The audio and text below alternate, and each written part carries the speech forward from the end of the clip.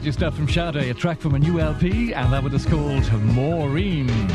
Capital Radio, playing all over London. Declan Meehan. Cheers, Jane. Nighttime Radio 1 with Dennis Long. And if you've got any sense of fun about you, you'll have your head in a bucket by now, ducking for apples whilst listening to me. 10 minutes past 2, and coming up a chance to win a brand new car, and at the same time help a London child. Yeah, we're a day late with a new car, charge because of the bank holiday, but let's have a look at it. It's just arrived. At number 30, Woody Boogie from Baltimore. In at 29, Pop Life from Prince. My idea for a publicity stunt of parking the car on the roof of Capital Radio didn't work out too well. Did you notice the car underneath and the publicity pictures in the paper? It was in bits, wasn't it? Yep. That was the boss's car. Simon Young. Hello again for the next 2 hours, Saturday Popline. All your favourite songs from both the Irish and the UK chart. There's the Water Boy. Radio 2 FM. Back in the 60s, music radio had arrived from across the Atlantic. In Europe, it came in the form of Radio Luxembourg and the pirate ships like Radio Caroline, and with them a new breed of broadcaster emerged, the DJ. Often they were despised, or at least never taken seriously by those already working in the more established areas of broadcasting. However, like it or not, the DJ has become very much part of radio today. You may wonder, what exactly do they do, and why do they do it? Do they get paid for just playing records and interrupting with idle chat? Well, in this programme, Simon Young and Larry Gogan of Radio 2, along with Janice Long of BBC Radio 1 and Declan Meehan, a former DJ with Radio 2, now working in Capital Radio in London, all tell their stories as to why they want to dedicate their lives to playing disc after disc, 4 in a row. We had an old radiogram thing at home, and I'd play records and that and listen to Luxembourg and sort of introduce them holding onto a brush handle, that sort of thing. I mean, which sounds absolutely crazy, but it's what I was into at the time. The other guys, I suppose, were off playing football or something. There was something about a radio disc jockey that appealed to me. And I think really what it was the fact that I was really more into bands. I was into people like Mark Bolan, we say at the time, or whoever. And I think I looked on the disc jockey as a little stepping stone. It'll get you a little bit closer to that person, because you took it for granted that he actually knew the pop star. That's right. When he was introducing the record. Or he might say, here's a guy I met, Nick Kershaw, or whoever it was, at a club during the week. And you treated it a little bit, and I think it's still the same today, really. Yeah. But there wouldn't have been a sort. I mean, when you were, say, 10 and 12. I mean, you're 26 now. That's right. Are we allowed to say that? Yeah, of course. Yeah. Okay. But there wouldn't have been disc jockeys as such then. I mean, there wasn't a Radio 2 or.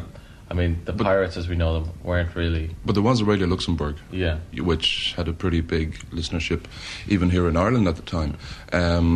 The only other pop program, I think, was in fact Larry Gogan, who did Pop Call. A lot of people say that, you're the first DJ. But Gay was there before me, and Eamon Andrews, strangely enough. People say, they wouldn't regard them today as DJs because they progressed out of that probably into something much more. But as a boy, like when I used to listen in the 50s, say, and to radio, the only pop programs you could get on Radio Éireann, as it was, were sponsor programs. That's right, yeah. And I started in sponsor programs actually, as indeed did Gay and Mike Murphy and Brendan Balfe. I did start in a thing called Morning Melody in the 60s, which was one of the first kind of programs that they had commercials in as well. But you had to give your script in the day before, and it had to be vetted, and they read through the whole script to say every little word you were going to say, before they let you on the air. There was no way you would ad-lib. Do what you're doing now. No way, no. And indeed, I remember when I did the top 10, first of all, and they wanted my script, and I gave the script, and there was only 2 pages in it, and they said, well, that's not a script, because, I mean, up to that, every record had about a foolscap page of an introduction, where they would give the history of somebody. If you're introducing the Beatles, you'd get, John Lennon, Paul McCartney, Ringo Starr, and George Harrison. They came from Liverpool, where they started so and so, on and on and on and on they went. But it was... But would you have been listening, say, to Radio Luxembourg? Oh, yes, all the time, yeah. It's been the time I can... As long back as my memory goes. Yeah. I always listened to Luxembourg, and that was the only thing I wanted to do, actually, was to be a DJ. I never did anything else. I came from school and I worked for 6 months in CIE, and then I went on radio then. So I would have been, 19 or 20, I suppose. Yeah. if it was that even. I was very young actually when I never did anything else. You see, I've never ever done anything. The only I've ever What did you do in CIE? I was a clerk for 6 months. Then they put me out when I didn't pass the exam. Was it? Something like that. I worked in Ringsend, a garage, taking in money from conductors and things like that, you know. And it was only kind of a temporary job, but I wasn't really happy in it. But I got an audition. I just kept pestering away, you know. The first thing I did actually was on a sponsored program. It wasn't as a DJ. It was taking a part in a serial, you know, like something like Harbour Hotel, you know, called District Nurse. Yeah, District Nurse. Well, I wasn't the district nurse. Now I was a young man or something like that. Young doctor, something like that. that was a sponsored program. They used to be sponsored by Cousins Soap, I think, at the time. That's what started me off. If you were starting off now, I mean, you'd be a young pirate DJ. I probably would be, yeah. Oh yes, I'd say I would. Because if there was nowhere else to work, I would be a pirate, yeah. There's no two ways about that. When I started off first, in fact, on the Pirates, just a few minutes before my very first programme, the guy at the time, in fact, Declan Mean, who in fact worked for Radio 2, he in fact said to me, "Okay, well, you're on now in 10 minutes' time for your first programme in Pirates or whatever, you know, what are you going to call yourself?" And I said, "I'm going to call myself Tommy Mead." He said, "You're not going to call yourself Tommy Mead." He said, "Think of something else." So I said, you know, I felt a little bit hurt about this, you know. So did my father, his name's the same, you know. So I just came up with, I thought, well, I don't know, it just sort of came, you know. Simon, I suppose, a bit of a boy's sort of name, you know. But I mean, it used to be a little bit of a hassle, I suppose, when I was living at home with the mum and dad, because somebody might ring up and, you know, say, is Simon there? And next year you hear my mother shouting, "Thomas!" up the stairs. You know, so, what the hell is going on here, you know? I was starting to come into my teens, and I wanted something that was different than my parents, what they wanted. And other people sort of look to pop stars or look to some sort of rebellious streak that they have to find something else. I found this radio station, which my mother hated because it was too noisy and too full of pop music. And I said, "This is the one for me. I want to be part of it. I want to be a disc jockey out there." I wanted to be out on the boat, doing something that was against the authorities in a way, because I was coming to that age where I was a little bit rebellious. Yeah. And the lads on board and the disc jockeys made it sound so much like fun out there. And they were doing it. Yeah. So I wanted to be in their gang. That was simply it. And how did you attempt to get into their gang? I had no idea. I thought that I would develop by playing records on my little record player myself, and eventually I'd be good enough to join them. Yeah. So I got the mother. I suppose it's giving in to authority, I suppose, but I allowed the mother buy me a record player. Yeah. And every week I used to buy the old records and play away and develop being a disc jockey, probably copying everybody who was around. And eventually, in the early 70s, the tape recorder that we used was exchanged for a transmitter, and we started up a pirate radio station on land. Very good. What pirate was this? It was a station called Radio Vanessa, named after a girl up the road who was lovely. And we were too shy to talk to her. That was part of it as well. Yeah. It's always good to sort of, you know, I used to be very quiet at the time, and you know, it was good to be in a room by yourself with a microphone and say, "Hey, nobody to interrupt here. I can be my personality, and you better listen. I'm going to play all the records." I think you have to be a certain amount of an egomaniac to be a disc jockey. Now, you begin with that, and that gives you the confidence. You say, "Well, I'm an egomaniac here. That means I'm going on the air, and I've got the confidence now to actually say what I want to say because people are interested, because they have to be, because I'm such a wonderful person," whatever. Then sort of modify that and temper it with the nice guy approach. You've got to be a nice guy as well, because people will see through what you are and see that you're an egomaniac. So you've got to develop being a nice guy on the radio.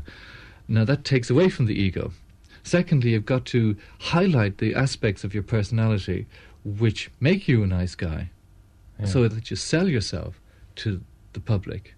And it sounds cold and calculating, but it's not. It just comes by by noticing little things, and you don't even have to consciously change. I think you're streamlined by compliments or slaggings or things you notice on tapes yourself. You notice, God, That was ropey. that was ropey, yeah. I've had many of those. I see myself as a fan who is playing stuff that I like. I always think of DJs as being the sort of people who hang out in Marbella with hairy chests and gold medallions and don't really have... those around here, though. I suppose so. People who don't have that much of an interest in music. That's the way I think of DJs. I tend to think of myself as a fan who likes talking to people and likes playing records. Yeah. I mean, to me, it's a bit like, if I get something in, if I get, say, for the sake of argument, the new Pogues album in, I can sort of go, look, listen, this has just come out and I like this, this and this. And that's how I think of myself as somebody. But what about the whole sort of thing of selling your personality? I mean, if it was just like, I like this and here, listen to it, and there was sort of none of you sort of oozing over the record. I mean, yes, obviously I have got personality on air, and it's exactly the same personality that's off air. The only difference is when I'm on air, you don't actually find anything else about my private life. I'm not one of these DJs that's into sort of think, well, I went here last night and I met such and such and we had the most incredible meal and we did this, that and the other. It's very much me without all the private bits of me. I'm sure that when I started, they didn't see me as being here for very long because I was absolutely useless. Because I was desperately trying to sound like a DJ, sort of 27528. And I wasn't used to doing that sort of thing at all. And then one day I just took stock of myself and I thought, I can't do that. I can't pretend to be a DJ. I'm just going to have to be myself, and if it works, it works, and if it doesn't, it doesn't.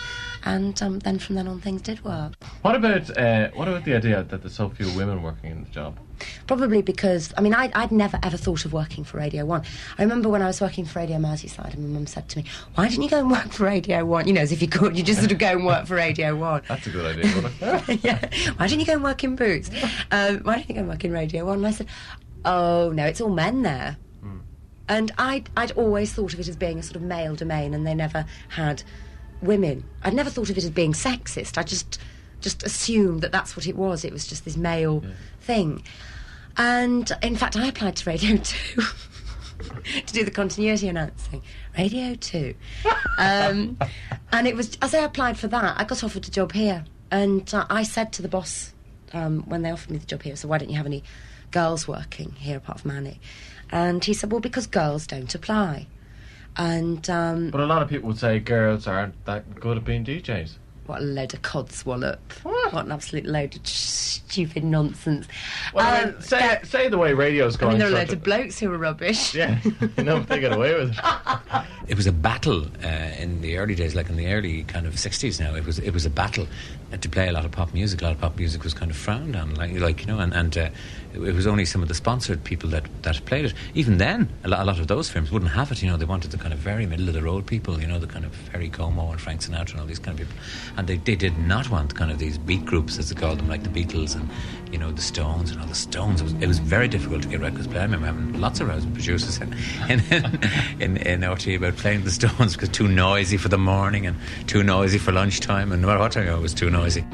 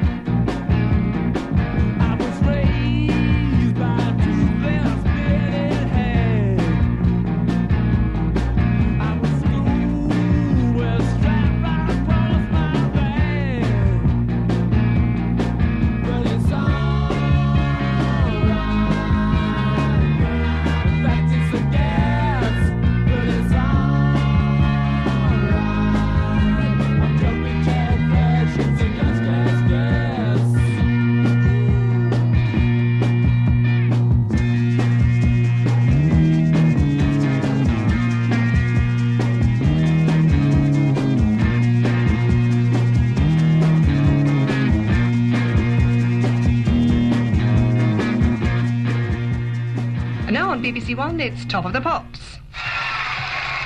Michael Sharkey and A Good Heart. That's the highest climber this week. And next week, I reckon it's going to be fighting for number 1 with this. Elton John, he's at number 4. The video is gorgeous. This is Nick Peter. It's a job. In fact, it's more than a job, it's a way of life.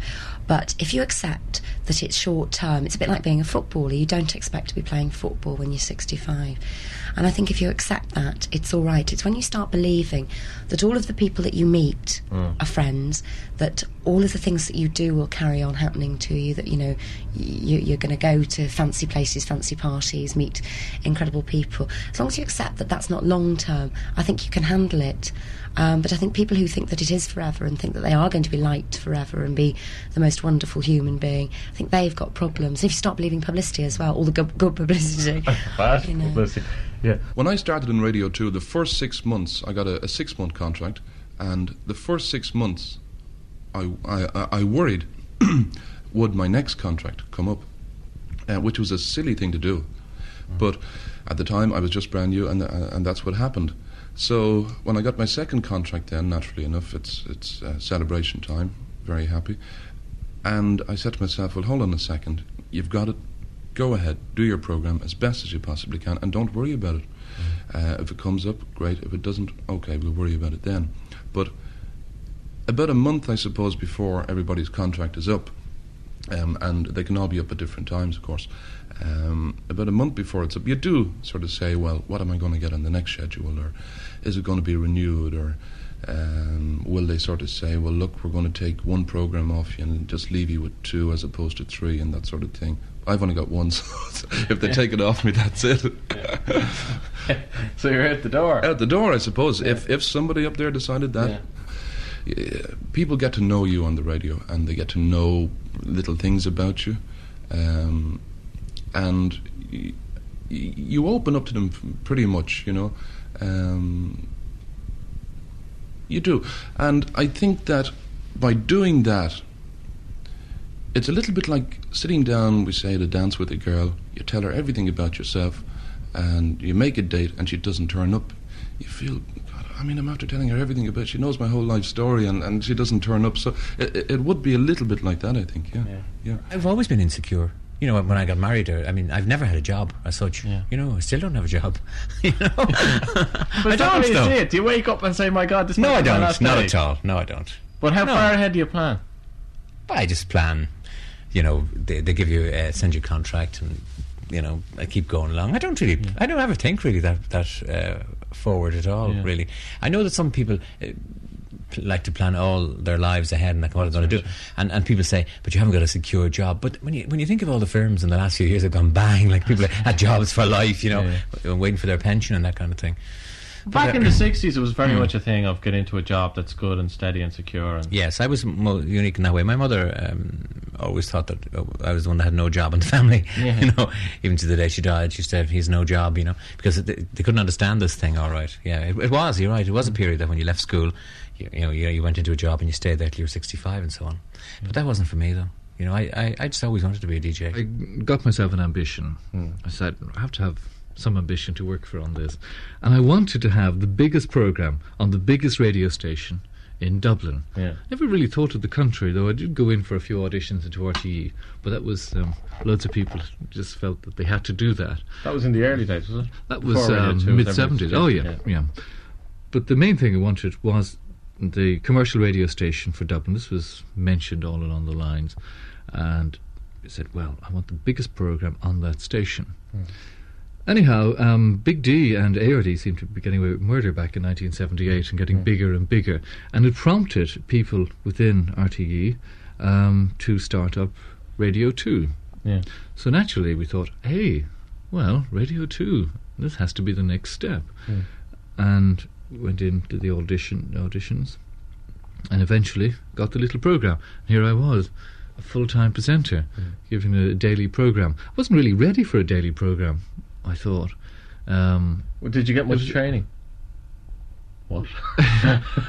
DJs don't get any training. This is a myth. It's experience that you've had on other radio stations. Yeah, but and things. suddenly you're on a national station. I mean, was there a break-in Well, the period? power of the transmitter didn't make any difference, or its coverage. What was different was the different structures of having a producer, having a sound engineer, having to think about every record you played or every comment, and not only that, but be aware of offending people. If you say something on RTE or say something on a pirate station, the reaction is totally different because RTE being the voice of the nation. That's right, And that was a new pressure, a new aspect to the broadcasting which was different, together with, the producer angle. And Would you say you handled it well? initially, no, Yeah. not at all. It was spent some time on the breakfast show, which wasn't my greatest success. Why not? I don't know. Really, I think it was too much too soon. It takes me a while to settle in on each station I join. Yeah. Would you say the show didn't work? Or wasn't working? It was up against Mike Murphy. It was a difficult time. Yeah. And Mike Murphy was in his heyday at that time, so it was difficult for anybody to come in. I'd never done a breakfast show before, and I was coming into national station with all the different aspects of broadcasting, which didn't help. I wasn't myself.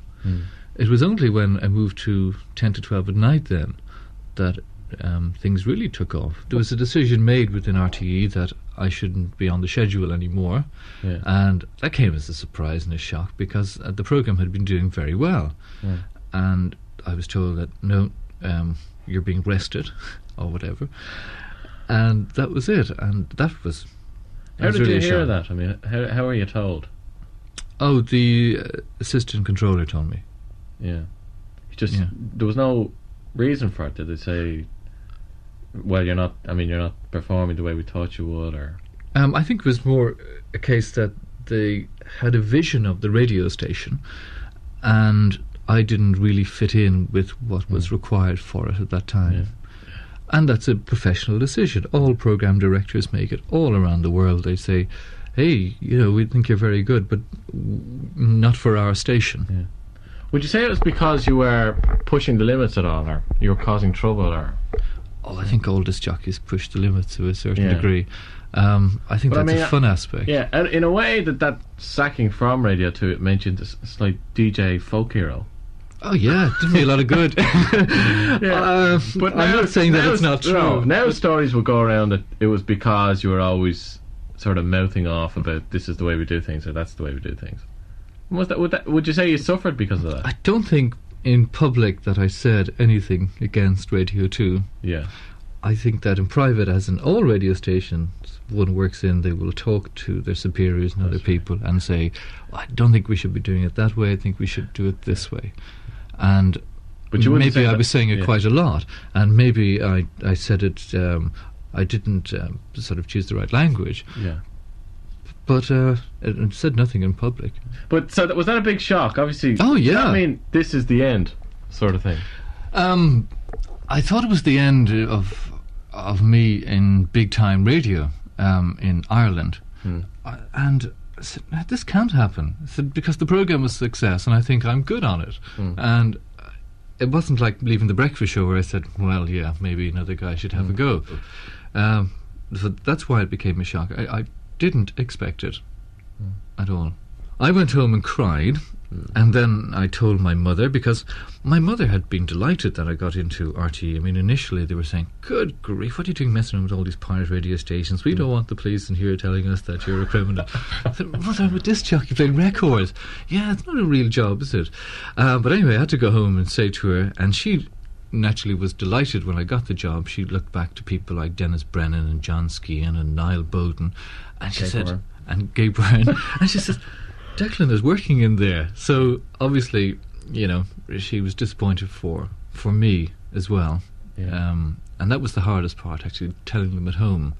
I had my good cry, but then I said, after the dust settled, I said, hold on a second, the programme was good and I was good on it. I just don't fit in with that station. I said, if this were America, there'd be different radio stations and I would have a job. Yeah. So that took me about a month to reconcile that. And at the same time, my heroes from the 60s arrived over in Ireland. I hear that Robbie Dale came over and Chris Carey came over, and they were setting up a radio station. And in a way I sort of said, well, thank God I'm not an RTE, because the pirate was coming out of me again, the kid was coming out of me and saying, I want to work with these people. That's what I wanted to do back in the 60s. I wanted to be on the boat with these people. Now they're bringing the boat to me. A lot of us have come and go, but a lot of them, some fellas though, put themselves kind of bigger than the music and bigger than the station. And I don't think you can put yourself bigger than the system, like, you know, that has been proved in political circles and indeed in lots of kind of big organisations like that. I don't think you can put yourself bigger than them. And this happened to a few fellas, all right. But have you? I mean, obviously you've seen people come and slide and that sort of thing. And how do you, I mean, you've kept your slot very definitely at the lunchtime. But how do you think they are feeling? I mean, as a DJ, how would you see that they are feeling when that begins to happen, when the slip comes in? I don't know. It's never really happened to me, you know. I don't know how you'd feel. Yeah. It must be a terrible feeling. But I think if I thought I was kind of going or slipping down, I think I'd get out. You know. Yeah. I'd hate to be kind of just hanging on, like with a kind of a people looking at you thread and saying, "Your man is finished" or something like that. Yeah. I'd hate that. He's played his last thing. Yes, played his last record. You know. I think it'd be time to get out. Like, you know, really. Right, okay, Simon, here we are in your home in the suburbs of Dublin. I don't know whether we should give your address because you might be inundated with people coming there. The taxman. Yeah, you, like quite a lot of other people that I've been talking to, have a little place where they go where they can do their homework and sort of thing. That's right. In fact, upstairs, which maybe we'll take we'll take a little ramble up there now. Okay. Yeah, I suppose most of us would have a little place where we can retire to in the evenings or whatever. Which sounds very old-fashioned, but where we can sort of spin a few discs, listen to the new stuff. As I was saying to you earlier on, there'd be a lot of new stuff to listen to each week. So it's important, I suppose, that we do have a little room where we can get away from it all, or where the wife can send us if we're under her feet and get things together. Yeah. So this is a DJ study. Yeah. And in fact, for me, it looks like heaven. Yeah. I'll just describe it. As you come in the door, you have your first Radio 2 contract up on the wall. On the wall. Once I never had to put the last one up beside it. Now we're okay. Yeah. That's the first one I got from Radio 2. Yeah. And then what you have is basically what's known in the business as a comp op unit, or a mixer and 2 decks and tape machine. High speed comp here, tuner amp, microphone, a couple of headphone sets, and of course the records as well. Yeah. All the albums here on this side. I've got to get some more new shelves. I just recently got these shelves built for the singles over here because. Probably about, I don't know, the collection's around 10,000, I'd say now. You now have 10,000 records? Approximately 10,000. And where do you keep them all?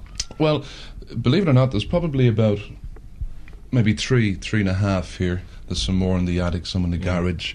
A lot at a regular gig that I do in town. There's probably about 2,000 in there. And all over the place, really, you know. A couple of boxes of them in the car as well for the country gigs and that as well, you know. Obviously at some stage you're going to have to buy another house. Maybe so, yeah. Okay, so I'll let you get to work. Okay, so we'll sit down here. What's this? These Radio 2 microphones never work.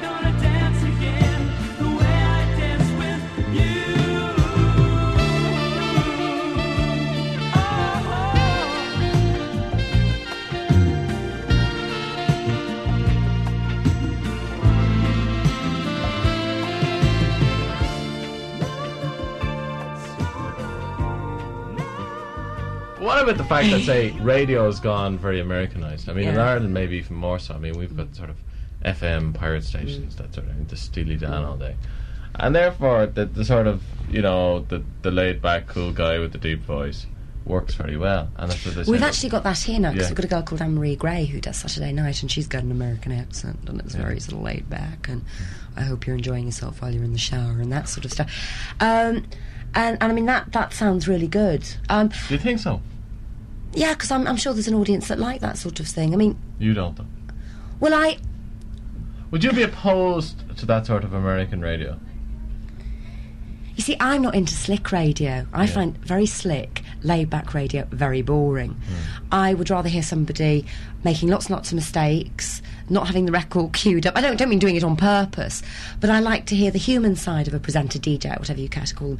I am not into people who talk up to the vocals, wham with a jingle, seg and all of that. To me, that's really boring. Yeah. I like DJs to be people. I don't like them to sound like machines.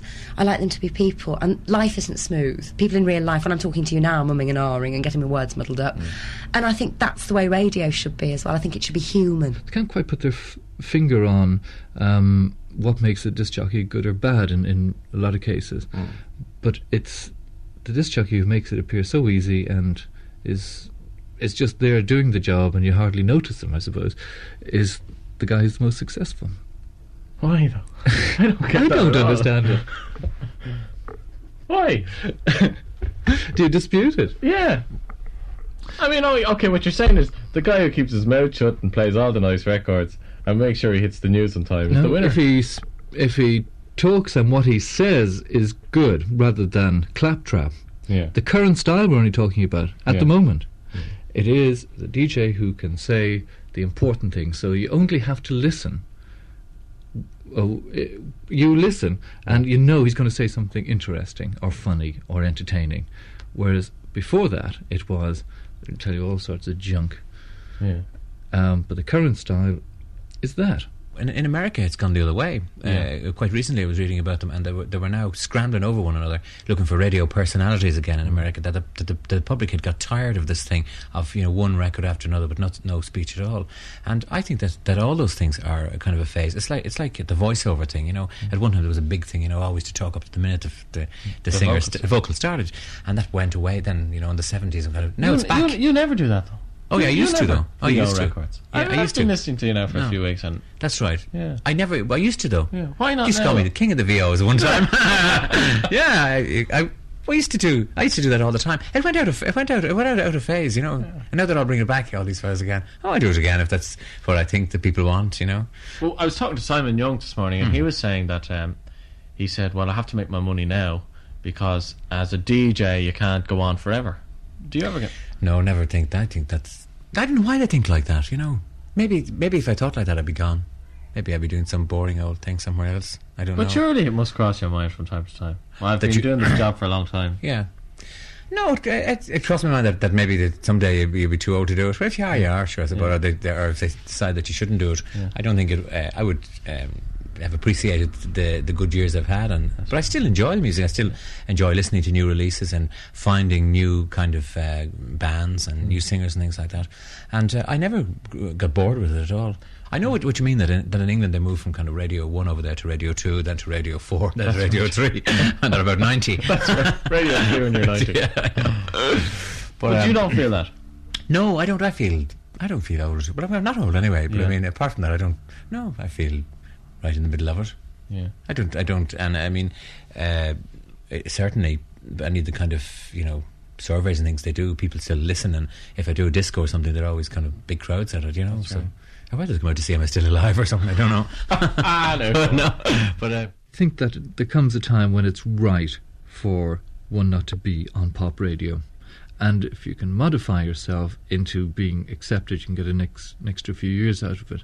But as soon as you're wrong for it, it's the time to be out. I hope to be out of it before I'm not right for it. Yeah. But I think at the moment I've got a couple of more years left in it. Yeah. It is a young person's game, though. There's no doubt. Yeah, especially the hunger aspect. There's somebody who wants to get on. There's somebody who wants to do it. And there's somebody who will work 24 hours a day because they love it. As you soon go through your 30s, I'm sure what happens is you've got more interests, you've got your personal life, or there's other things you want to do, and the hunger aspect is not there anymore because you've done it. It's a state of mind. As long as you don't say to a blues singer, well, you're 65 now, you've got to give up, do you? You don't, in any other walk of life, say to people, well, you're 30. Don't think you'd be yeah, we'll farm you out now. You're 90, Radio 3. No, it's a state of mind. I mean, look at Peely. He's young at heart, and that's what's important. I think once you stop actually taking an interest in something, no matter what your age is, that's the time to give up. Yeah. What about you, though? I mean, are you going to? Oh God, I'm going to be I'm going to be like mutton dressed as lamb when I'm 60, and still jumping up no, and down. Seriously, though. I mean it. Are you going to keep? Well, I mean, I've never changed in, 15 years since I've, started buying records and started going to gigs. So I don't think there's anything that's going to stop me. What about in 10 years' time, right? What do I see myself what doing? age will you be when you're 10? When you have to say, but gosh, I'll be 24. No, I'll be 40. You don't know, will you? 10 years' time, I'll be 40. And what will you be doing when you're 40? I've no idea because I've never planned my life. I've never said I want to do, or what I'll do now is make a nice little move here, and then I see myself do. I've never done that. I'm a great believer in fate, and things will turn out the way they will turn out. I would like in 10 years' time certainly to have had 2 children. I'd like to be doing in-depth interviews with people, investigative reporting and things like that. Fighting for underdogs. That's what I'd like to do. I did go and see a clairvoyant a couple of years ago, and she told me that I'm going to be a great campaigner. But ultimately, you're a DJ. Ultimately, I am a DJ, yeah. And I'm a DJ at heart. I always wanted to be a DJ, and that's what I am. I regard myself as a DJ. I don't regard myself as kind of a broadcaster in inverted commas, I always regard myself as a DJ, or a compere, probably. But a DJ is what I like to be known as. Of course, you might not realise this, but here's a wonderful mover. That's Jennifer Rush and The Power of Love. Next week on Top of the Pops, it's Peter Powell and Steve Wright. Don't miss them. We're going to dance now all the way to Shaking Stevens, Lipstick, Powder and Paint. See ya. Bye. Come on.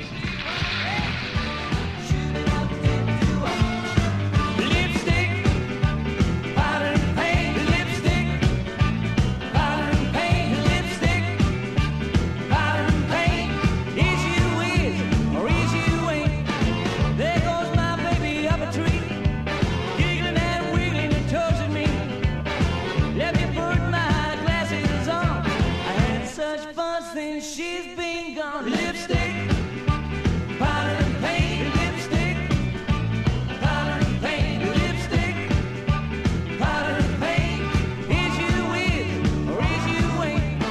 Hound dogs scratching please, looking like she's in love with me. Licks my hand everywhere I go. I wish my baby loved me so. Lipstick, powder and paint. Lipstick, powder and paint.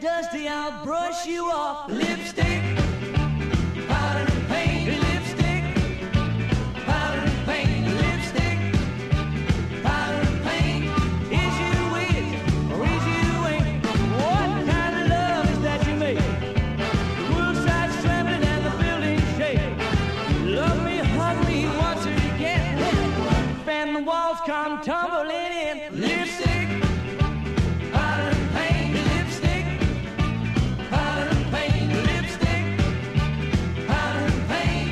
Is you is or is you ain't? Lipstick, powder and paint. Lipstick, powder and paint. Lipstick, powder and paint. Is you is or is you ain't? Lipstick. Maybe I never grew up or something, I don't know.